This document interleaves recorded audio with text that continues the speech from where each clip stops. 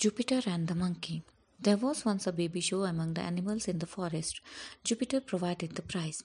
Of course, all the proud mammas from far and near brought their babies, but none got there earlier than the mother monkey. Proudly, she presented her monkey among the other contestants. As you can imagine, there was quite a laugh when the animals saw the ugly, flat nosed, hairless, pop eyed little creature. Laugh if you will, said the mother monkey.